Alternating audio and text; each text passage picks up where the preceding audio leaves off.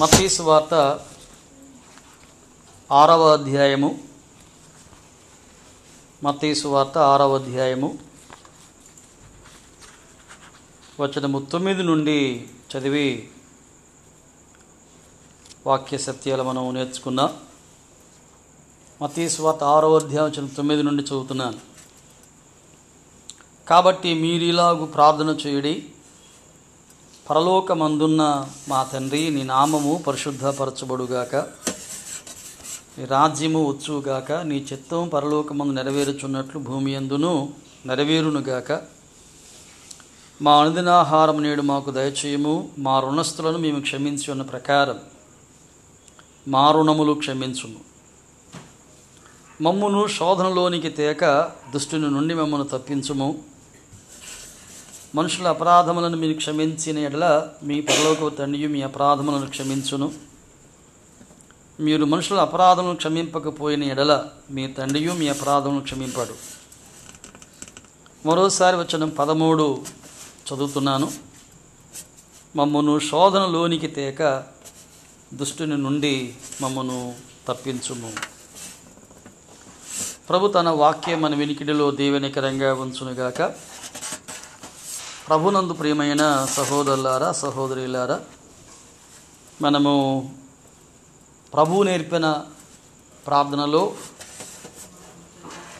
మరొక మనవికి మనము చేరుకున్నాం. 6 మనవులుగా ప్రభు ప్రార్థన నేర్పుతున్నారని మనము వింటూ వచ్చాం. నీ నామము పరిశుద్ధపరచబడుగాక అనేది మొదటి మనవిగా మనము గుర్తించాం. అంత మాత్రమే కాకుండా రెండవ మనవిగా నీ రాజ్యము వచ్చుగాక అనేది కూడా మనము ధ్యానం చేయగలిగాం. మూడవ మనవిగా నీ చిత్తము పరలోకమందు నెరవేరుచున్నట్లు భూమి యందును నెరవేరునుగాక అనేది మూడవ మనవిగా మనము నేర్చుకున్నాం. ఈ 3 మనవులు దేవునివి అని మనము గ్రహిస్తున్నప్పుడు కూడా దాంట్లో మనకు కొన్ని భాగాలు ఉన్నాయి, మన పాఠాలు ఉన్నాయి. ఆయన నామము పరిశుద్ధమైతే మనం పవిత్రంగా ఉండాలని, ప్రభువును మహిమపరచాలని దానిలో పాఠాన్ని మనం నేర్చుకుంటున్నాం. నీ రాజ్యం వచ్చుగాక అనేది ప్రభువు సంబంధించినట్టు మనవి అయినప్పుడు కూడా దాంట్లో కూడా మనకు ఒక పాఠం ఉంది. రాజ్యములో పాలివారమై ఉంటున్నా, ఆ రాజ్య విస్తరణ కొరకు మనం ఎంతవరకు ప్రయాసపడుతున్నాం, ఎంతవరకు పార్టిసిపేట్ చేస్తున్నాం, ఎంతవరకు బర్డెన్గా మనం ఉంటూ దేవుని యొక్క వాక్యాన్ని ప్రకటించి రాజ్యాన్ని విస్తరింపజేస్తున్నామో అదొక పాఠంగా మనం నేర్చుకుంటున్నాం. మూడవదిగా నీ చిత్తం పరలోకం నెరవేరుచున్నట్లు భూమి యందు నెరవేరునుగాక అని అంటూనే ఆయన చిత్తమునకు మనం లోబడి ఉండాలి అని మరొక సత్యాన్ని కూడా మనం అక్కడ నేర్చుకున్నాం.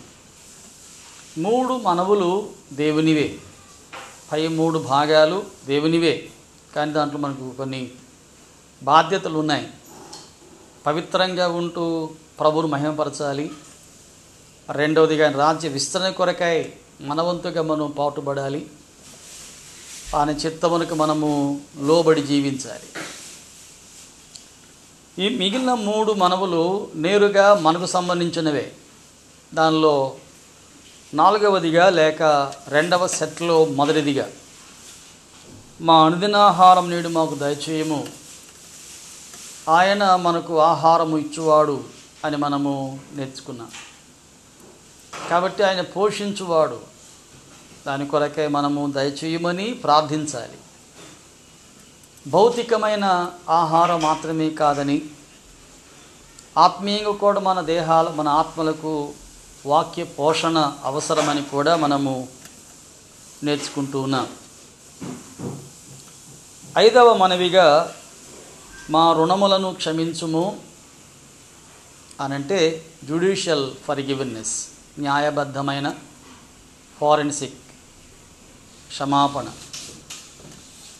మనము ఏ సమయంలో ప్రభు యొద్దకు వచ్చి పాపిని అని ఒప్పుకున్నామో శిలువ రక్తం ద్వారా మన పాపాలు కడగబడ్డాయి, క్షమించబడ్డాయి. అది రక్షణ క్షమాపణగా మనము గుర్తించాం. అంత మాత్రమే కాకుండా ప్రతి దినం ఏదో ఒక పొరపాటు చేస్తుంటాం కాబట్టి ప్రభు యొద్దకు మరలా చేరుకొని, ప్రభువా నా పొరపాట్లను క్షమించమని అడగడం, డైలీ ఫర్గివెనెస్ అని, రోజువారీ క్షమాపణని కూడా మనం ఆలోచన చేయగలిగాం. మూడవదిగా, మనం క్షమించబడ్డాము కాబట్టి ఇతరులను క్షమించే మనసు మనకు తప్పకుండా ఉండాలి. మనలో పొరపాట్లు మనకు నేను గుర్తించి ప్రభుని ఎలాగా వేడుకొని క్షమాపణ పొందుతున్నామో, ఇతరుల పొరపాట్లను కూడా మనం గుర్తించి పశ్చాత్తాపడితే నేరుగా వారిని క్షమిస్తాం. ఒకవేళ వారు పశ్చాత్తాపడకపోయినా మనం ప్రార్థన చేస్తున్నప్పుడు వారిని క్షమించినట్లుగా మనకు క్షమించే మనసు ఉండాలని కూడా కొంత ఆలోచన చేస్తూ ఆ తలంపులు కొంతవరకు ముగించాం. ఇంకా మనం కొంత ధ్యానం చేయాలి, కానీ వాటిని ముగించాలని మేము ఆలోచన చేస్తూ ముగించేశాం. ఈరోజు 6వ మనవిగా, ఆఖరి మనవిగా మనము ఎదుట ఉన్నాం. దీనిలో ఉన్నటువంటి ప్రాముఖ్యమైన సత్యం ఏమన్నానంటే, వచనం 13ను నిలిచి ధ్యానం చేస్తున్నా. వచనం 13లో, మమ్మును శోధనలోనికి తేవద్దు, lead us not into temptation. మమ్మును శోధనలోనికి తేవద్దు, దుష్టుని నుండి మమ్మును తప్పించుము. Keep us from evil one. Keep us safe. మమ్మల్ని తప్పించుము అని ఇక్కడ 2 మనవులు కలిపి ఒకటే మనవిగా మన ప్రియప్రభు మనకు నేర్పుతున్నటువంటి వాడుగా ఉన్నాడు. ఇది 6వ మనవిగా మనం గుర్తిస్తున్నాం. Preserve us, O Lord. Protect us, O Lord. మమ్మలను పరిరక్షించుము అని ఇక్కడ ప్రార్థన చేయాలి అని ఇక్కడ మన ప్రభు 6వ మనవిగా మనం జ్ఞాపకం చేస్తున్నటువంటి వాడు. తండ్రి అని ప్రారంభం చేయాలని చెప్పాడు. పితృత్వం, మనము ఆయనకు కుమారులుగా మనం ఉండాలి. Paternity of God. ఆయన నామమును మహిమపరచాలి అనంటూ ప్రాధాన్యత, ప్రయారిటీ ఆఫ్ గాడ్. నీ రాజ్యం వచ్చుగాక అనంటే ప్రోగ్రామ్ ఆఫ్ గాడ్. ఆయన ప్రణాళిక, ఆయన ప్రోగ్రామ్, ఆయన కార్యక్రమం. నీ చిత్తం నెరవేరును కాకనంటే హిజ్ ప్లాన్ ఆఫ్ కదా, ప్లాన్ ఆఫ్ గాడ్, ఆయన ప్రణాళిక. 4వదిగా ఆహారం అనంటే హిజ్ ప్రొవిజన్. His provision. ఆయన మనకు పోషించే పోషకుడు, మన పోషణ కదా. అంత మాత్రమే కాకుండా మన పాపాలు క్షమించువాడనంటే పార్డన్ ఆఫ్ గాడ్, అనేక పాప క్షమాపణ. మన పోషణ ప్రభువు నుండే, మన పాప క్షమాపణ కూడా ప్రభువు నుండే. 6వదిగా, ఆఖరిదిగా మనం చూస్తూ ఉన్నాం, protection or preservation of God. పరిరక్షణ అనేది కూడా ఇక్కడ మనము నేర్చుకోబోతున్నాం. ఈ 6 మనవులు ఇక్కడ కనబడుతున్నాయి. మొదటిది, ఆయన మనకు తండ్రి వంటి వాడు. తండ్రి అని మనము ఆయన్ని గుర్తించాలి. ఒక వ్యక్తికి పరలోకపు దేవునితో బిడ్డ వంటి సంబంధం లేకపోతే, ఆయన మనం తండ్రిగా చేర్చుకోకపోతే ఈ ప్రార్థన చేయడానికే సరిపోడు. కాబట్టి మొదట ఒక వ్యక్తి ప్రభువును చేర్చుకోవాలి, బిడ్డగా తీర్చబడాలి. అప్పుడు ప్రార్థన చేస్తే అది ప్రభువుకు మహిమకరంగా ఉంటుంది. నువ్వు బిడ్డవు కాకుండా, యేసు ప్రభువును తండ్రిగా నువ్వు స్వీకరించకుండా,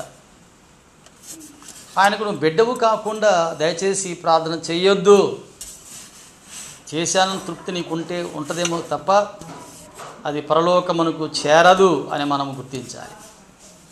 paternity of God, fatherhood of God కదా. ఆయన మనకు తండ్రిగా ఉండగోరుతున్నాడు.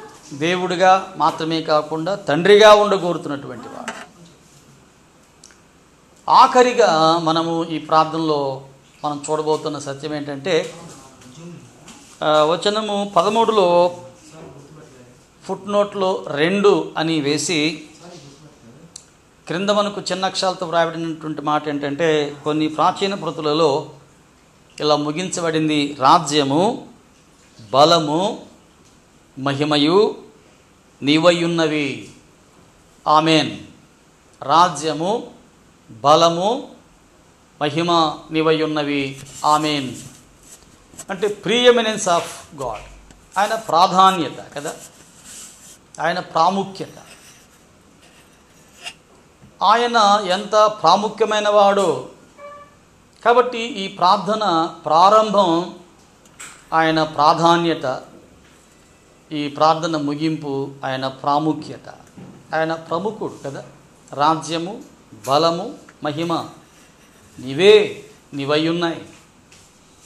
ఆమెన్ అని ఇక్కడ ప్రార్థన ప్రభు ముగిస్తున్నటువంటి వాడు. కాబట్టి చిన్న చిన్న భాగాలుగా మనకు 8 భాగాలు ఉన్నాయి. దానిలో 6 మనవులు ఉన్నాయి, 2 ప్రత్యేకమైనటువంటి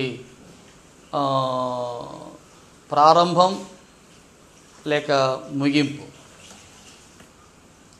ఒక ప్రారంభం చెప్పాడు తండ్రి అని, ఒక ముగింపు చెప్పాడు ఆమెన్ అంటున్నాడు. కాబట్టి ఈ 8 భాగాల్లో మొదటిది ఆఖరిది తీసి మనం అలా ఉంచితే ఈ మధ్య భాగంలో 6 మనవులు ఉన్నాయి.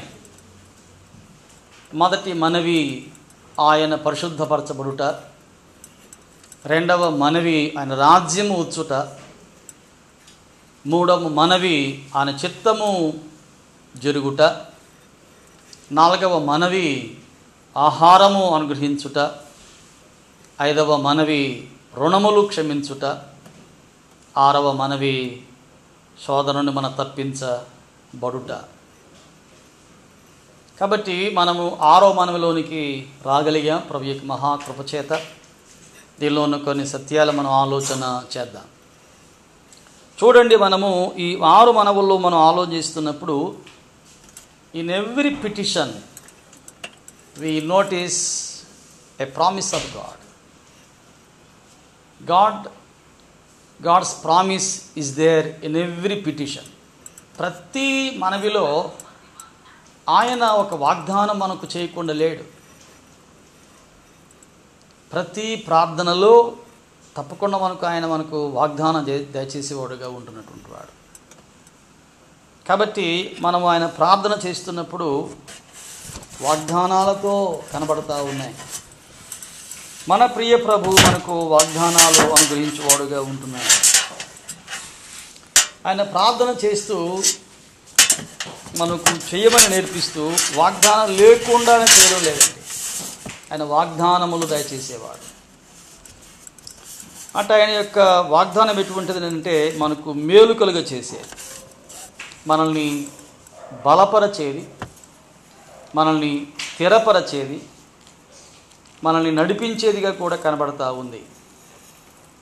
కాబట్టి ప్రార్థనలో ఆయన మనకు గొప్ప వాగ్దానం దయచేసేవాడు. 3 మనవలను మరోసారి మనము చిన్న భాగం ఆలోచన చేస్తే, ఆహారము అనేది మన దేహానికి అవసరం. It is physical need. Food is required. మనకు ఆహారం అవసరం కాబట్టి physically we need some food. మనము సర్వైవ్ కావాలంటే, బ్రతకాలంటే తప్పకుండా మనకు ఆహారం అవసరం. మన ప్రియ ప్రభువుకు మన భౌతిక అవసరాల మీద కూడా ఆయన కేర్ అండ్ కన్సర్న్ ఉంది. కాబట్టి మన భౌతిక అవసరాలు ప్రభు తీర్చగలడు. కాబట్టి give us our daily bread, our daily necessities. What we need physically will be provided from the Lord alone. మనకు భౌతికంగా ఏవి అవసరమో మన ప్రియ ప్రభు బాగా తెలుసు. అది ఫిజికల్ నీడ్. రెండవది రుణములు క్షమించుట అనేదేమో spiritual need. Spiritually we need the forgiveness. Physically we need the food, spiritually we need the forgiveness. మనకు ఆత్మీయంగా పాపను క్షమించబడాలి. పోషణ ప్రభు ద్వారా పొందుతూ పాపక్షమాపణ పొందకుండా ఈ లోకం విడిచిపెడితే ఆ వ్యక్తి అగ్నిగుండానికే వెళ్ళిపోతాడు. ఒక మంచి ఉద్యోగం రావాలని ప్రార్థన చేయడం తప్పు కాదు, అది పోషణ, జీవనోపాధి. వ్యాపారం చేస్తూ సొమ్ము సంపాదించాలి, కుటుంబ అవసరాలు తీర్చుకోవాలి, సేద్యం చేస్తూ కుటుంబ పోషణ చేసుకోవాలి, కూలి పని చేసుకుంటూ కుటుంబాన్ని పోషించుకుని అనేది ఇది భౌతికమైన అవసరం. తప్పకుండా దీన్ని ప్రభువు ఆనర్ చేస్తాడు, ఆయన పోషిస్తాడు. నీవు సేద్యం చేసే వ్యక్తివైతే వ్యవసాయ సంబంధమైన దీవెని అనుగ్రహిస్తాడు. ఒక వ్యాపారి అయితే వ్యాపార సంబంధమైనటువంటి దీవెనలు కుమ్మరిస్తాడు.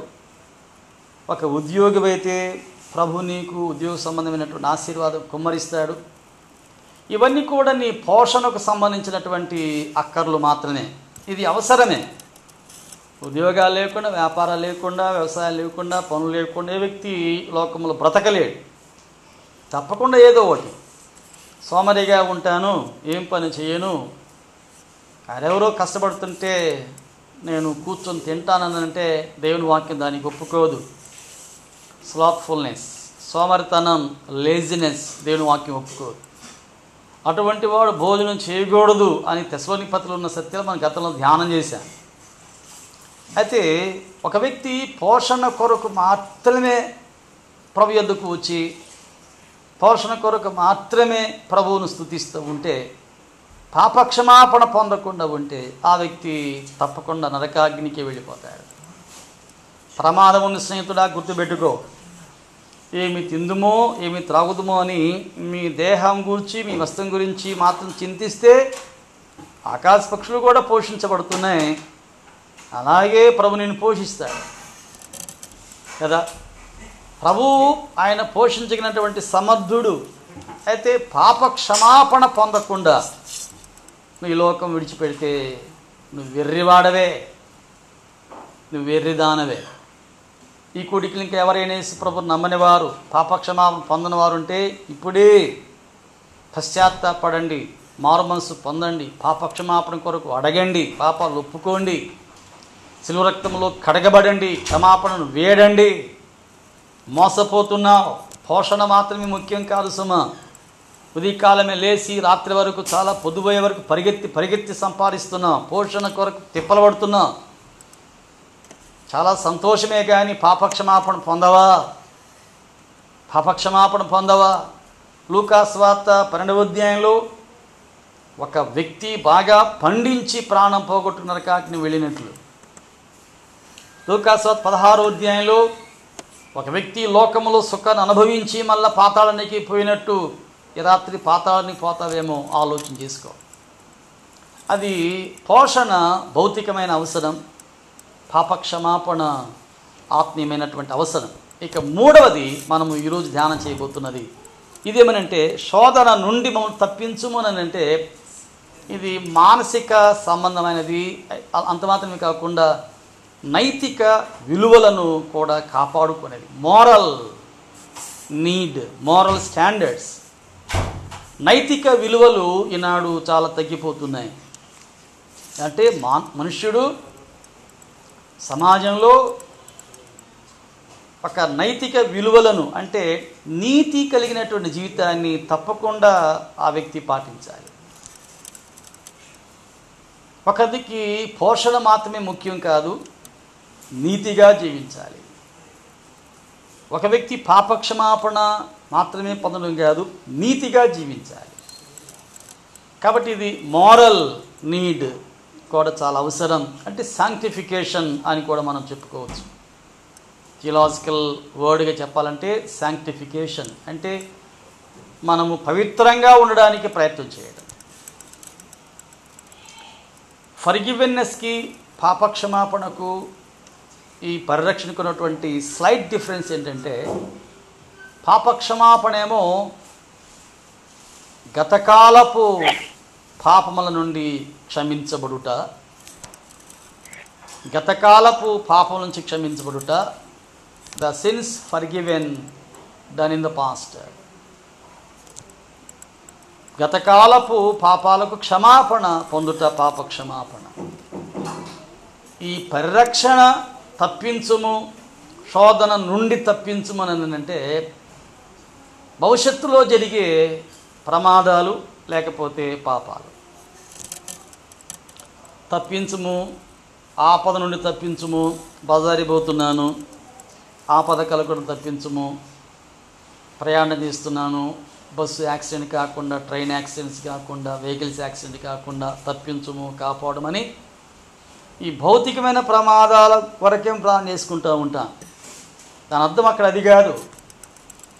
అక్కడ ఉంటుంటే అర్థం ఏంటంటే రేపు కానీ ఎల్లుండి కానీ ఒక గంటకు కానీ పాపాల ప్రభావం నా చుట్టూ వ్యాపించి ఉంది, పాపాల మధ్యలో నేను ప్రయాణం చేస్తున్నాను, దేవా ఆ పాపపు ప్రభావం నుండి నన్ను తప్పించుము అంటే జరగబోయే పాప ప్రమాదం, పాప ప్రభావం. కాబట్టి ఇక్కడ మనము భవిష్యత్తులో జరగబోయే పాప ప్రభావపు ప్రమాదమును గుర్తించి ముందే ప్రభు దగ్గర ప్రార్థన చేసుకోవడం ఇది చాలా అవసరమని ఇక్కడ మన ప్రభు నేర్పుతున్నటువంటి వారు. పోషణ, పాప క్షమాపణ, పరిరక్షణ అనే ఈ 3 విషయాలు మనకు కొంత ఆలోచన చేయాలి. ఇలా ప్రార్థన చేయడం ద్వారా మనలను దేవుడు పాపముల నుండి తప్పించబడకుండా ఆయన నడిపిస్తాడు. Guiding us away from the sin, from wrong doing. మనము పాపం చేయకుండా మనము తప్పించబడే ఒక ప్రత్యేకమైనటువంటి ప్రయత్నము, ప్రార్థన మనం తప్పకుండా చేయాలని మన ప్రభు మనకు నేర్పుతున్నటువంటి వాడు. ఇటువంటి ప్రార్థన చేయడం చాలా మంచిది కదా. A true Christian doesn't want to continue the same sin of past కదా. గతకాలపు పాపములో ఈ నిజమైన విశ్వాసి జరిగిన పాపం క్షమించబడింది, we have been forgiven, క్షమించబడ్డాం. We should not continue the same sin what we have done in the past. గతంలో జరిగిన పాపాన్ని మరలా మనము రిపీట్ కాకుండా, రేపు రిపీట్ కాకుండా జాగ్రత్త పడే ప్రయత్నమే ఈ ఆఖరి 6వ మనవి. ఆఖరి 6వ మనవి అదే. ఒక పవిత్రతను కాపాడుకోవడానికి చేసే ప్రయత్నం. దీనిలో మరికొన్ని సత్యాలు మనము ఆలోచన చేద్దాం. దయచేసి 6వ అధ్యాయం వచ్చిన 13 దయచేసి తీసి చూడండి, మనం చూద్దాం. 6వ అధ్యాయం వచ్చిన 13, మమ్మును శోధనలోనికి తేవద్దు అంటే తెస్తాడా? కొంతమంది విమర్శకులు దీన్ని మరొక రకంగా విమర్శించి మాట్లాడే అవకాశాలు ఉన్నాయి. అపవాది చాలా తంత్రాలు కలిగినటువంటి వాడు. దేవుని వాక్యాన్ని వేరే కోణంలో అర్థమయ్యేలా, వేరే కోణంలో వికారపు వికృత వ్యాఖ్యానాలకు నడిపించే చెడ్డ బుద్ధి గలవాడు, దుర్బోధకుడు అపవాది. ఈ చెట్లలో ఉన్న ఫలములను మీరు తింటే మీరు దేవతలు కాదు, మీరు దేవతలు అయిపోతారు, తినకూడదని చెప్పాడా? ఇది నిజమా అని, ఇది నిజమా? Satan was so successful in making a doubt in the mind of Eve కదా. హవ్వ మనస్సులో ఒక సందేహాన్ని పుట్టించే ప్రయత్నం చేయడంలో అపవాది చాలా సక్సెస్ అయ్యాడు కదా. Doubting the word of God, doubting the word what God has spoken. Doubting the word of God is a plan of Satan కదా. అపవాది యొక్క చాలా పెద్ద ప్రయత్నం ఏంటంటే, ఎక్కడ సక్సెస్ అవుతుందంటే అపవాది ఇది నిజమా అంటే దేవుని వాక్యాన్ని అనుమానించేలాగా చేయడమే అపవాది యొక్క బలమైనటువంటి ఆయుధం. దేవుని వాక్యాన్ని అనుమానించేలాగా చేయడమే అపవాది యొక్క బలమైన ఆయుధం. అక్కడ ఏదైనా తోటలో సక్సెస్ అయిపోయాడు. ఈనాడు కూడా క్రిజెండెం క్రైస్తవ లోకములో దేవుని వాక్యాన్ని అనుమానించడంలో చాలామంది ఇక పొరపాటున పడి దుర్బోధలకు దారితీస్తున్నారు. దేవుని వాక్యాన్ని వేరే రకంగా బోధించి వాక్యాన్ని పక్కదోత పట్టించడం, దేవుని వాక్యం మీద అపోహలు కలిగించడం, అనుమానాలు కలిగించడం, సందేహాలు కలిగించడం. తప్పేమిటి? సిస్టర్స్ బ్రదర్స్ ఉండగా కూర్చోబెట్టి వాళ్ళు వాక్యం చెప్తే తప్పేంటి? వారికి మంచి వరం ఉంది కదా, మంచి జ్ఞానం ఉంది కదా. ఈ కూర్చున్న బ్రదర్స్ కంటే ఆయన పిహెచ్డి చేసింది కదా, మంచి ఇంటలెక్చువల్ కదా, మంచి ఎలక్వెంట్ కదా, మంచి ధారాళంగా మాట్లాడిన వ్యక్తి కదా, ఎందుకు ఆమె మాట్లాడకూడదు? తప్పేంటి అనే విపరీతమైన ధోరణి, ఎందుకు మాట్లాడకూడదు, తప్పేంటి అని ఈ వాదన తెచ్చేది వారి యొక్క చాలా కుయుక్తమైనటువంటి ప్రయత్నం. అలాగే పరిశుద్ధాత్మ దేవుని పొందే విషయంలో ప్రత్యేకంగా ఉంటే పరిశుద్ధాత్మను పొందలేం. పాపాలు ఒప్పుకోగానే పరిశుద్ధాత్మని లోపలికి వచ్చేస్తాడా? అంత చీపా దేవుడు అంటే? కొంతకాలం మనకి కనిపెడితే పరిశుద్ధాత్మ దేవుడు రాడు అని చెప్పేసరికి ఈ కామన్ బిలీవర్స్కి కాస్త భయమే కదా.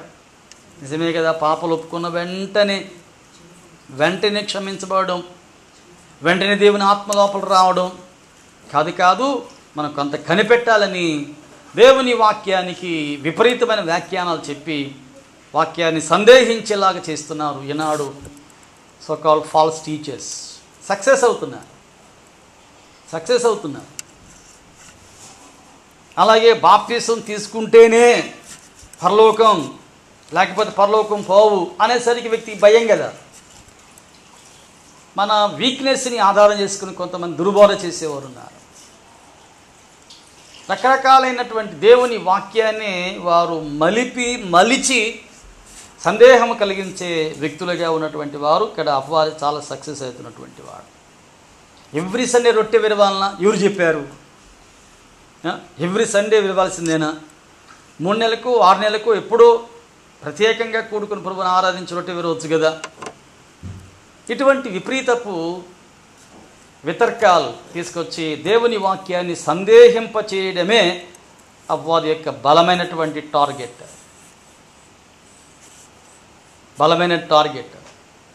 స్త్రీ ముసుగు వేసుకోవాల్సిందేనా? పరలోక ప్రార్థన తప్పకుండా చేయాల్సిందే. ఇది చేయకపోతే అది సంపూర్ణం కాదు. ముందు చేసిన ప్రార్థనకు వాల్యూ లేదు. ఈ ప్రార్థన తప్పకుండా చేయాల్సిందే. ఇటువంటి విపరీతటు వ్యాఖ్యానాలు తీసుకొచ్చి దేవుని వాక్యాన్ని కలిపి చెరిపేడి బోధకులుగాలే కొంతమంది ఉంటున్నారు అని పౌలు గర్దిస్తున్నటువంటి కొరింథీ సంఘ నాస్తులు. అందుకే విషయంలో మనం కొంత ఆలోచిస్తున్నాం. వచనం 13లో శోధనలోనికి తేక, మమ్మును శోధనలోనికి తేక అంటే శోధనలోనికి ప్రభు తెస్తాడా? Lead us not into temptation అంటే will he lead us does he lead us into temptation? అటువంటి వాడ మన ప్రియ ప్రభు కాదు సుమా. పరలోకపు దేవుడు మనలను శోధనలోనికి తీసుకురాడు, శోధనలో పడకుండా కాపాడేవాడు. అంటే ప్రార్థన చేయకపోతే కాపాడడా అని మరొక ప్రశ్న వేస్తున్నాం. ఒక వ్యక్తి జాగ్రత్త కోసమే ఈ ప్రార్థన. పరలోకపు దేవుడు ఆయన శోధనలోనికి మనం తీసుకొచ్చే దేవుడు. ఆయన పరిశుద్ధుడు కనుక పరిశుద్ధంగా ఉండడానికే ఆయన కోరుకుంటాడు తప్ప ఏ వ్యక్తిని శోధనలోనికి నడిపించేవాడు కాదు. యాకోబు పత్రిక మన గతంలో ధ్యానం చేస్తూ వచ్చాం. ఇప్పుడు కూడా 3వ అధ్యాయానికి మనం వచ్చేసాం.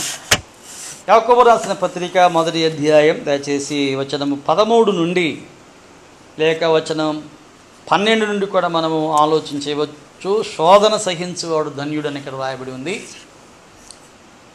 అతడు శోధనకు నిలిచిన వాడై ప్రభువుతోను ప్రేమించు వారికి వాగ్దానం దయచేసిన కిరీటము, ప్రేమించు వారికి వాగ్దానం చేసిన జీవ కిరీటం పొందును.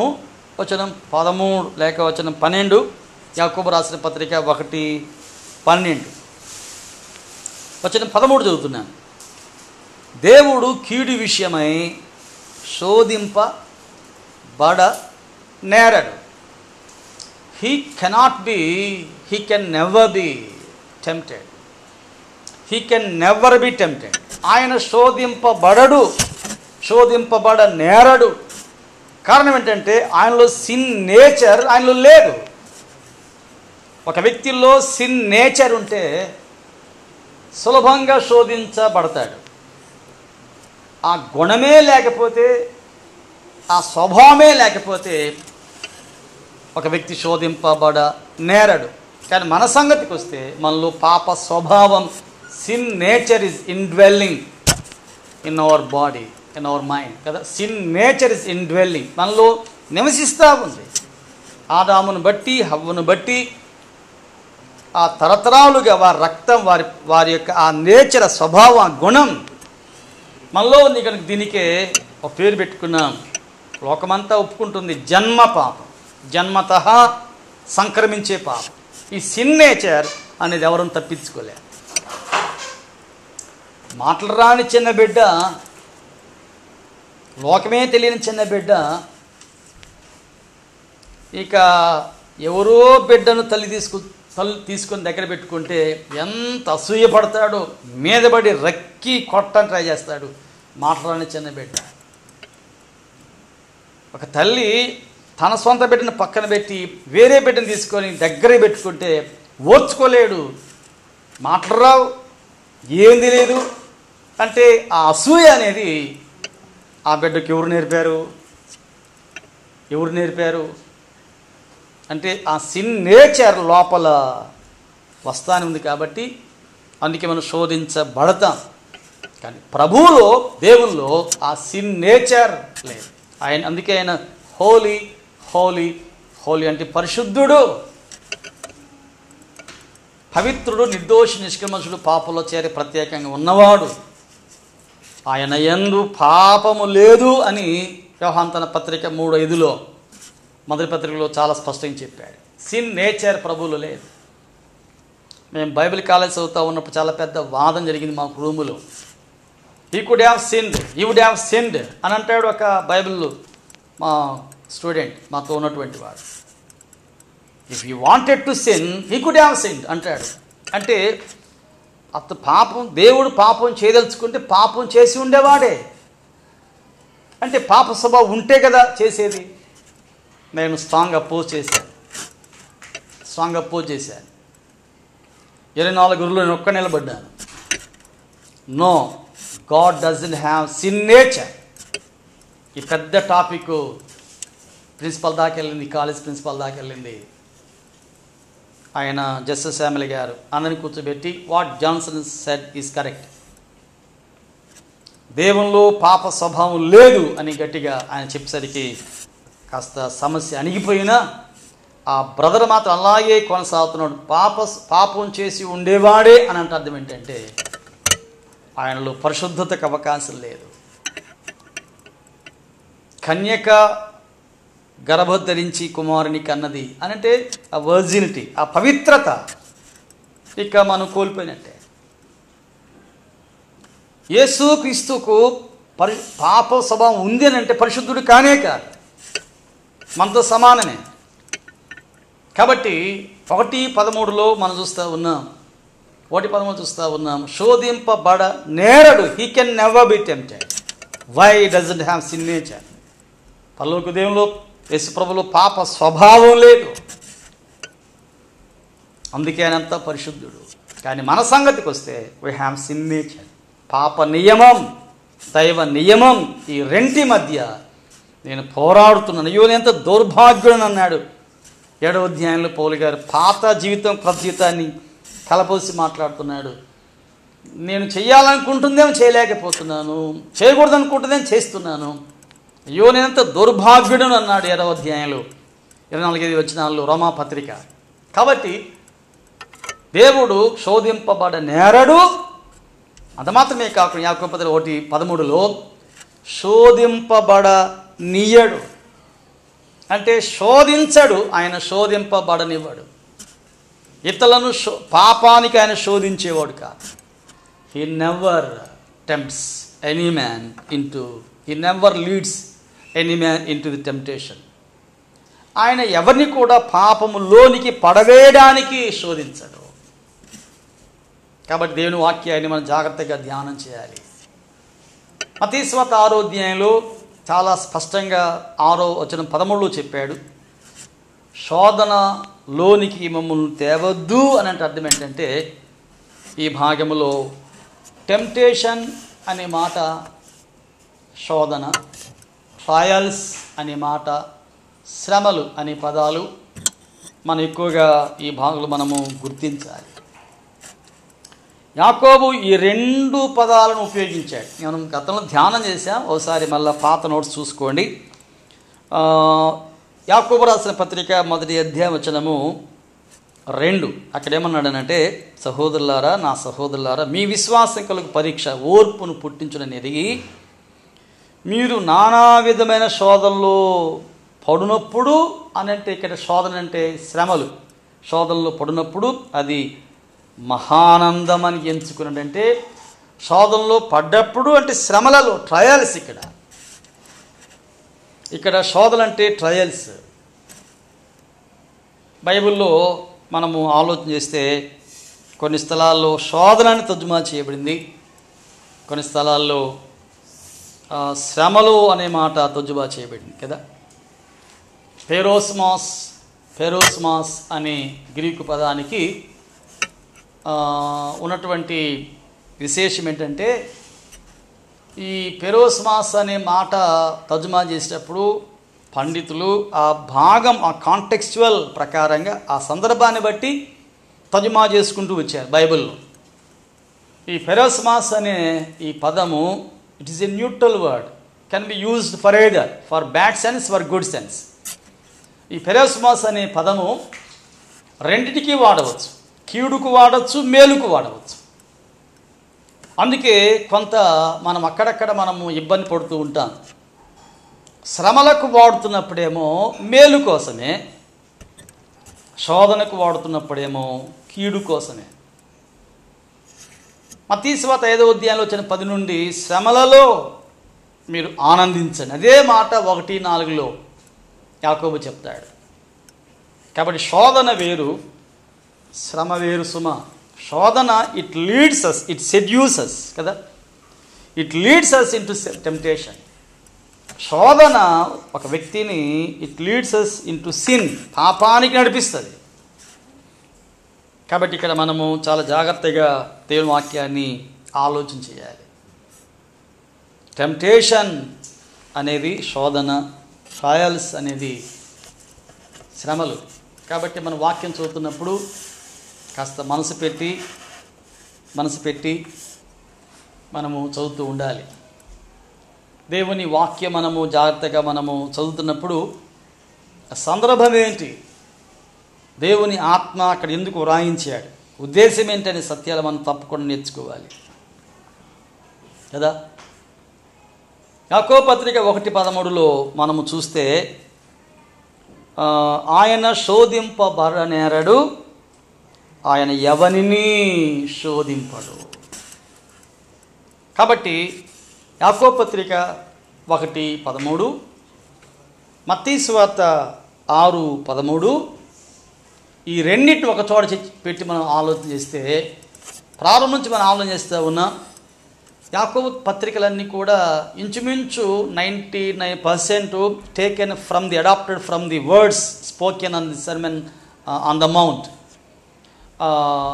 కొండ మీద ప్రసంగంలో చెప్పినటువంటి మాటల్ని ఎక్కువగా తీసుకుని ఎలాబరేట్ చేస్తూ వివరిస్తూ యాకోబు పత్రిక రాసినటువంటి వాడు యాకోబు. కాబట్టి 6:13లో ఉన్నటువంటి మాట యాకోబు మనసులో ఉంది. అందుకే 1:13లో చెప్తున్నాడు, ఆయన శోధింపబడనేరడు, ఆయన ఎవరిని శోధింపడు. పరలోక దేవుడు ఎంత పవిత్రుడు అంటే, ఏ విశ్వాసిని, ఏ నమ్మని వ్యక్తిని కూడా, చెప్పాలంటే ప్రభు నమ్మనటువంటి వారిని కూడా ఆయన శోధనకు నడిపించాడు. ఆయన మాటలు, ఆయన కార్యాలు, ఆయన జీవితం, ఆయన ఆయన కార్యాలన్నీ కూడా బొత్తిగా యేసుప్రభు ఎవరో ఎరగని వ్యక్తిని కూడా ఆయన పాపమునకు ప్రేరేపించేవాడు కాదు. అటువంటి నేచర్ మన ప్రభువులో లేదు. ఇక్కడ శోధనలోనికి తేవద్దు అని అంటే అర్థం ఏంటంటే, ఆ శ్రమలు, ఆ పరీక్షలు వలన మేము శోధనలో పడిపోతామేమో, అలా కాకుండా మమ్మల్ని తప్పించు దేవా. ఈ శ్రమ, ఈ పరీక్ష మమ్మలను పాపానికి నడిపిస్తుందేమో, మేము తెలియకుండా పాపంలో పడిపోతామేమో. మేమంత శక్తిమంతులం కాదు, మేమంత బలవంతులం కాదు, అంత ఆత్మీయతలో ఎదిగినటువంటి వారం కాదు. మంచి చెడ్డ వివేచన చేసే మాకు ఆ జ్ఞానం లేదు ప్రభువా. మేము శోధనలో పడకుండా కాపాడు, దుష్టు నుండి కూడా మమ్మల్ని తప్పించు. కాబట్టి ఇక్కడ ఈ మాటకు మనకు రకరకాల భావాలు మనం తప్పకుండా గుర్తించాలి. యాకోబు రాసిన పత్రిక 1వ అధ్యాయము 13లో లేక 14లో ఉన్నటువంటి వివరణ కొంత మళ్ళా ఆలోచన చేద్దాం. దయచేసి చూడండి. వచ్చిన 14లో, నేను దేవుని చేత శోధించబడుచున్నానని ఎవ్వరు అనకూడదు. ఒక వ్యక్తి శోధించబడుతున్నాడు అంటే కారణం ఏంటి కూడా చెప్పాడు. వచ్చిన 14లో, ప్రతివాడు whether he saved or not, ప్రతివాడు ఎవరైనా సరే, ప్రతివాడు తన స్వకీయమైన దురాశ చేత, లోపల దురాశ ఏర్పడింది. ఆ దురాశ ఏర్పడినప్పుడు అది కంట్రోల్ కాకుండా మనము ఆ దురాశని ఉండనిస్తున్నాం, దాన్ని పోషిస్తున్నాం, పెంచి పోషిస్తున్నాం, దానికి రకరకాల సౌకర్యాలన్నీ కలుగ చేస్తున్నాం. ఆ దురాశ చేత ఒక వ్యక్తి ఈడవబడుతుంటాడు. Through the sceneries what we see, through the words what we hear, through the friendship what we have. ఒక స్నేహితుని వలన మన దురాశ ఏర్పడడానికి అవకాశం ఉంటుంది. టీవీ వాచ్ చేస్తున్నాం, ఒక దృశ్యం మన కంటికి కనబడుతుంది. ఆ దృశ్యం ఒక వ్యక్తిని పాపానికి నడిపించడానికి ప్రయత్నం చేస్తే అటువంటి ప్రమాదం నుండి తప్పించమని ఇక్కడ మత్తయి 6 ప్రభు జ్ఞాపకం చేస్తున్నటువంటి వాడు. మనము భ్రష్ట ప్రపంచంలో ఉన్నాం కదా, ఆ మాట అనడానికి మనకు సబబే. ఈనాడు ప్రపంచంలో భ్రష్టత్వం తాండవమాడుతూ ఉంది, పెరిగిపోతూ ఉంది. అందుకే ఈ కరోనా వైరస్, మరొక తెగులు, యుద్ధ సమాచారాలు, ప్రమాదాలు, జబ్బులు, మరణాలు, భూకంపాలు, తుఫానులు, రకరకాలైనటువంటి కెలామిటీస్ కదా, రకరకాలైన ప్రకృతి వైపరీత్యాలు, ఎన్నెన్నో రకాలైనటువంటి, ఒకటి తెప్పించుకుంటే మరొకటి తెప్పించుకుంటే మరొకటి, రకరకాలైనటువంటి ప్రమాదాల వలయములో నేడు ప్రపంచం సాగిపోతా ఉంది. కరోనా వైరస్ దాని పవర్ తగ్గిపోతా ఉందంటే ఇంకోటి బయలుదేరిందంటే ఇంకోటి కదా, గజగజ వణిగిపోతున్నా.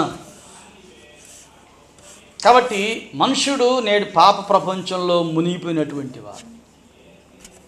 ఒకవైపు వెలపల నుండి ప్రమాదాలు కలుగుతుంటే, మరొకటి లోపల ఉన్నటువంటి ఇచ్చ, అసూయ, లస్ట్, రకరకాలైనటువంటి చెడ్డ కోరికలు, వీటి వల్ల కూడా మనుషుడు ఈనాడు ఇంకా ఎక్కువ భ్రష్టుడిగా జీవిస్తున్నటువంటి వాడు.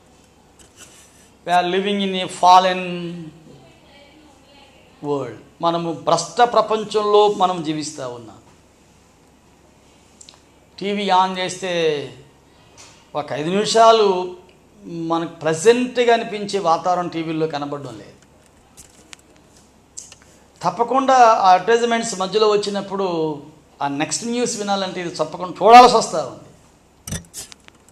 ఆ విధంగా మన మనసులు పొల్యూట్ అవుతుంది, డిఫైల్ కదా, మన మనసులు అపిత్రమైపోతూ ఉన్నాయి. ఎంత గట్టి విశ్వాసైనా సరే ఇక ఆ దృశ్యాలు ఇక తప్పడం లేదు. ఈనాడు ఉపయోగించే సోప్స్ కానీ, లేకపోతే రకరకాలైనటువంటి వస్త్రాలు కానీ సెడ్యూసింగ్ ప్రాసెస్లో ఈనాడు జరిగిపోతూ ఉన్నాయి. ప్రతి అడ్వర్టైజ్మెంట్లో ఒక అశ్లీలత ఏర్పడతా ఉంది. అలాగే మూవీస్, అలాగే ప్రతీది కూడా రెండర్థాలు కలిగించినటువంటి మాటలు, పాటలు, స్నేహాలు కదా. ఈ పిల్లలు పెట్టుకునే ప్రోగ్రామ్స్లో దాంట్లో కూడా లవ్ సీన్స్ అవసరమా? ఈ చిన్న చిన్న కిడ్స్ స్పోర్ట్స్ వస్తూ ఉన్నాయి, వీటిలో కూడా లవ్ సీన్స్ అవసరం. ఆ చిన్నపిల్లలకు ప్రేమ మాటలేంది చూస్తుంటే ఎంత వికారంగా ఉంది. అంటే మానవ ప్రపంచం లేక మనుషుడు జీవించే జీవితం ఎలా ఉందంటే మన చుట్టూ భ్రష్టత్వం పెరిగిపోతూ ఉంది. పాపంలో మనం జీవిస్తూ ప్రయాణం చేస్తూ ఉన్నాం. అది ఒకటి. పొలిటికల్ పవర్ సంపాదించడం కొరకే ఒకరిని చంపుకొని మరొకరు డబ్బు కోసం, లంచాల కోసం, డబ్బు కోసం, ఆర్థిక అభివృద్ధి కొరకు ఎన్ని రకాలైన సరే డబ్బు సంపాదించాలనే ఆ తపనతో దుర్మార్గపు పనులు కూడా చేయడానికి మనుషుడు సిద్ధపడుతున్నాడు. తప్పుడు పనులు చేస్తూ తప్పేంటి అంటున్నాడు. దుర్మార్గంగా డబ్బు సంపాదించడమే ఒక లక్ష్యంగా కదా కోట్లు సంపాదిస్తున్నారు. పేదవాడికి ఒక పూట గడవడం కష్టంగా ఉంటే టీవీలో న్యూస్ వింటూ ఉంటే కోట్ల కోసం దుర్మార్గ పనులు చేస్తున్నారు కదా. వారు విమర్శించడం కాదు, కానీ we are living in such a fallen world. పాప ప్రభావం మన చుట్టూ పేరుపోతూ ఉంది. వయలెన్స్, బలాత్కారం, అల్లర్లు, చంపుకోటాలు, మానభంగాలు, భయంకరమైనటువంటి హత్యలు కదా. తెల్లవారని నల్లటి వారని రకరకాలైనటువంటి విభేదాలు, జాతుల మధ్య దేశాల మధ్య ఎవరికి వారు సిద్ధపడతా ఉన్నారు యుద్ధాలకి కదా. మనసుల్లో నెమ్మది లేదు. కాబట్టి ఇటువంటి ప్రపంచంలో మనం ఉంటున్నప్పుడు తప్పించబడాలని మీరు ప్రార్థన చేసుకోండి. పేదవారిని అణిచివేయడం, ధనికులు ఇంకా ఎక్కువగా ధనం సంపాదించడం కొరకు ప్రయత్నం చేయడం చాలదా? కోట్లు సంపాదిస్తున్నా చాలదన్నట్టుగా మనుషుడు తపన పడతా ఉన్నాడు. ఎన్ని వందల వేల లక్షల కోట్లు సంపాదించినా కూడా మనిషికి తృప్తి పడడం లేదు. క్యాపిటలిస్ట్గా ఉండాలని అంటే రిచ్ మ్యాన్లో నా పేరు మొదట ఉండాలి, పోటీ పడుతున్నటువంటి వారు ఎంత భయంకరం అంటే. నెల జీతాలతో తృప్తి పడడం లేదు, 20 అయినా తృప్తి లేదు, 30 అయినా తృప్తి లేదు, 50 అయినా తృప్తి లేదు, 1 lakh and 2 lakhs అని తృప్తి లేదు. అందరికీ లేదు కదా. ఇటువంటి భయంకరమైనటువంటి ప్రపంచం మనం ఉంటా ఉన్నాం. We are living in a evil power world కదా. ప్రపంచము దుర్మార్గంతో ఉన్నటువంటి ప్రపంచం మనం జీవిస్తూ ఉన్నాం. మన చుట్టూ రకరకాలు కనబడతా ఉంది. అసూయలు ఉన్నాయి, దుర్మార్గాలు ఉన్నాయి, పాపం ఉంది.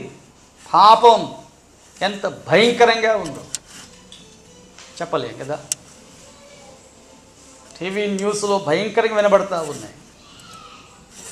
We are living in such a wicked world. గలతీ పత్రిక 1వ అధ్యాయం 4లో చూస్తూ ఉన్నాం కదా. దుష్టత్వంతో నిండుకున్న ప్రపంచంలో మనం నివసిస్తూ ఉన్నాం. విడిపించేవాడు ఆయనే. ఇవన్నీ మనం ఆలోచన చేస్తే 6:13లో ఉన్నటువంటి మాట మనకు సరిపోతుందండి. శోధనలోనికి మమ్మల్ని తేవద్దు అంటే శోధనలోనికి మేము వెళ్ళిపోతున్నాం ప్రభువా. We ourselves are being seduced, enticed to do sin కదా. మాకు మేమే పాప వ్యామోహాల్లో పడిపోతున్నాం. పాప వ్యామోహాల్లో మేము నిండిపోతున్నాం, మునిగిపోతున్నాం. భయంకరంగా జీవితాలు జీవిస్తూ ఉన్నాం. నా డ్రెస్ చూస్తే ఎంత భయంకరంగా ఉంది, వస్త్రధారణ ఎంత భయంకరంగా ఉంది. ఇవన్నీ కూడా సెడక్టివ్ మెథడ్స్ కదా. అంటే ఒక వ్యక్తిని పాపమునకు లోబర్చుకునే పద్ధతులు. ఇటువంటి ప్రపంచములో మనం జీవిస్తూ ఉన్నాం కాబట్టి అంటాడు ఇక్కడ, దేవా శోధనలోనికి మేము పడకుండా దుష్టు నుంచి మమ్మల్ని తప్పించమని ఇక్కడ ప్రార్థన చేసుకోండి. You please be preserved and protected. ఇది ప్రార్థన చేసుకోండి అని ఇక్కడ మన ప్రభు నేర్పుతున్నటువంటి వాడండి. వచనము యాకోబు రాసిన పత్రిక మొదటి అధ్యాయం వచనం 13 దయచేసి చూడండి. ఒక మాట మరోసారి జ్ఞాపకం చేసుకుందాం. దురాశచేత ఏడవబడి మరులు కొల్పబడిన వాడై, అంటే మనసులో అదే ధ్యాస కదా, మరులు కొల్పబడినటువంటి వాడై అప్పుడేమవుతాడంటే శోధింపబడును. ఈ గ్రీకు పదానికి 3 లేక 4 ప్రమాదాలు ఉన్నాయి. ఒకటి, బయట నుండి కలిగే ప్రేరణ ద్వారా కలిగే శోధన, being tempted from outside. Being tempted from outside అంటే ఒక దృశ్యం చూసో, ఒక చెడ్డ మాట వినో, ఒక చెడ్డ స్నేహం చేసో, ఇది లోపల కలిగే దురాశ కాదు, ఈ లోపల కలిగే శోధన కాదు, బయట నుండి వచ్చే శోధన. అదొక ప్రమాదం. ఆ గ్రీక్ పదానికి అదొక అర్థం ఉంది. రెండవది, నీ లోపలే ఏర్పడే ఒక శోధన, నీ లోపలనే ఏర్పడే శోధన. అపవాది బయట నుండి నిన్ను శోధిస్తాడు, అపవాది నీలో నుండే శోధిస్తాడు. అపవాదికి చాలా తెలివులు ఉన్నాయి. అపవాది వెలపల నుండి శోధిస్తాడు. He can tempt us from outside, being tempted within ourselves. మనలో నుండే అపవాది మనల్ని శోధించిన ప్రయత్నం చేస్తాడు. అంత మాత్రమే కాకుండా మన మనస్సులలో పాప శోధనకు అవకాశం కలుగచేస్తాడు. ఈ గ్రీకు పదానికి ఉన్నటువంటి ప్రమాదము 3 రకాలుగా ఉంది. వెలపల నుండి శోధన, లోపల నుండే కలిగే శోధన, మనసు ద్వారా కలిగే శోధన. ఈ పదాన్ని ఇక్కడ మత్తయి తన సువార్త 6వ అధ్యాయంలో మన ప్రభువు నేర్పినటువంటి వాడండి. మన ప్రభువు నేర్పినటువంటి వాడు. వెలపటి వాటి వలన శోధన. అందుకే మనము వెలపల నుంచి శోధించబడకుండా మనము చెవులు మూసుకోవాలి, కళ్ళు మూసుకోవాలి. మనము ఈ లోక సంబంధమైనటువంటి వాటి నుంచి మనం దూరంగా ఉండిపోవాలి. ఈ లోకపు స్నేహాల నుంచి మనం తప్పించుకోవాలి. Bodily temptations and mentally temptations, శరీర సంబంధమైనటువంటి శోధన, మానసిక శోధన, అపవాది శోధన. అంతే మాత్రమే కాకుండా దీనికి ఇంకొక అర్థం ఏంటంటే, ఎప్పుడైతే మన ప్రభువుకు మనము విరోధంగా జీవిస్తామో, when we rebel against the Lord, this Satan will use make you, అపవాదిని ఉపయోగించుకుంటాడు. ఎప్పుడైతే మనము మనసులో విరోధ భావం అన్నాడు కొలసే పత్రిక మొదటి అధ్యాయం కదా, when our minds are thinking against the Lord, rebelling against the Lord, ప్రభువుకి విరోధంగా మనం ఉన్నప్పుడు అపవాది వెంటనే అవకాశాన్ని ఉపయోగించుకుంటాడు. ఉదాహరణ అబ్షాలు, అబీమెలెకు, హామాను, కయీను, బిలాము, ఆకాను, గెహజీ, యూత్, వీరందరూ కూడా వారు లోపల వారు అవకాశం ఇచ్చారు, విరోధంగా జీవించారు. కోరహు మంచి భక్తుడే, 7 మందిలో పరిచయం చేసేవాడే, కానీ he rebelled against, not against Moses but against the Lord. మోషేకి విరోధంగా కాదు, దేవునికి విరోధంగా తిరుగుబాటు చేశాడు. That rebelliousness, that revolt led him to the temptation కదా. అందుకే శోధించబడ్డాడు. అలాగే ఆహాబు, అలాగే బిలాము, అలాగే గెహజీ, వీరు లోపల వారు శోధించబడ్డారు. సహోదరుడా, సహోదరి, ఈ రాత్రి మనకు శోధన వల్ల కలిగే చాలా ప్రమాదం ఉంది. అందుకే మన ప్రభు నేర్పుతున్నటువంటి వాడు ఏమన్నానంటే, శోధనలో నేను పడకుండా నన్ను కాపాడు. నేను చూసే దృశ్యాలు, నేను చేసే స్నేహాలు, నేను వినే మాటలు కదా, మాటల ద్వారా వెలపల నుంచి, దృశ్యాల ద్వారా వెలపల నుండి, స్నేహాల ద్వారా వెలపల నుండి వెలపల నుండి శోధన లోపలికి ఫోర్స్గా వచ్చేస్తాయి, మన మనసును పాడు చేస్తాయి. వెలపల నుండి రావడమే కాకుండా వాటిని మనం వండిస్తే లోపల పేరుకోనికి పెరుగుతూ ఉంటాయి, మనస్సును వశపరుచుకుంటాయి. పెరాస్మోస్ అంటే 2 రకాల తర్జుమా చేయొచ్చు. 1 శోధన, 2 శ్రమ, temptation and trials and sufferings. ఇక్కడ మత్తయి సువార్త 6వ అధ్యాయం వాడింది అని అంటే శోధనలో మీరు పడకుండా దుష్టు నుంచి మీరు తప్పించమని మీరు ప్రార్థన చేసుకోండి, అపవాది మిమ్మల్ని శోధిస్తాడు. ఒక చిన్న మాట మనము జ్ఞాపకం చేసుకుందాం. మత్తయి సువార్త 26వ అధ్యాయం మన ప్రభు పేతురుతో చెప్పినటువంటి మాట ఏమనంటే వచనం 41, 26వ అధ్యాయం 41లో మీరు శోధనలో ప్రవేశింపకుండునట్లు అంటే మీరు ప్రవేశిస్తారు, మెలకువగా ఉండి ప్రార్థన చేసుకోండి. This prayer keeps away, this prayer protects you from falling in to temptation. కాబట్టి ఇక్కడ పరిరక్షణ అనే పదాన్ని లేక ప్రొటెక్షన్ అనే పదాన్ని ఇక్కడ మనం గుర్తిస్తూ ఉన్నాం. మనము తప్పించబడాలి. ప్రభువా నాకు జ్ఞానము చాలదు, నాకు జ్ఞానము చాలదు, నాకు శక్తి లేదు, నన్ను తప్పించు అని ఒక వ్యక్తి ప్రభు ఎదుగుకు వచ్చి ప్రార్థన చేసుకోవాలి. టు గెట్ ఎంపవర్డ్, ఒక విశ్వాసి ఇంకా బలపరచబడడం కొరకై ప్రార్థన ఎక్కువగా చేసుకోవాలి. కాబట్టి మనం ప్రార్థన చేస్తున్నామా? అందుకే ప్రార్థన అవసరం. నేను మన శుక్రవారం 9 to 10 మరి ఎంతమంది చేస్తున్నారు కానీ నేను కొంత ఎంక్వైరీ చేస్తున్నప్పుడు కొంత నిర్లక్ష్యంగా కనబడుతున్నటువంటి వారు. ప్రార్థన అంటే నిర్లక్ష్యం. 9 to 10 1 గంటే కదా, ప్రార్థన చేయలేవా? కాబట్టి ఏ వ్యక్తి ప్రార్థన కలిగి ఉంటాడో శక్తితో నిండి ఉంటాడు, శోధనలో ప్రవేశించకుండా ఉండగలరు. కాబట్టి మన ప్రభు మనకు నేర్పినటువంటి వాడు. ఆయన శోధించేవాడు కాదు, మేలు కోసమే. యోసేపు అంటాడు, మీరు నాకు కీడు ఉద్దేశించితిరి. 50వ అధ్యాయం ఆదికాండం. దేవుడు నాకు అది మేలు చేశాను. మనకు మేలు చేసే దేవుడు ఆయన కదా, మనల్ని క్షమించినటువంటి వాడు.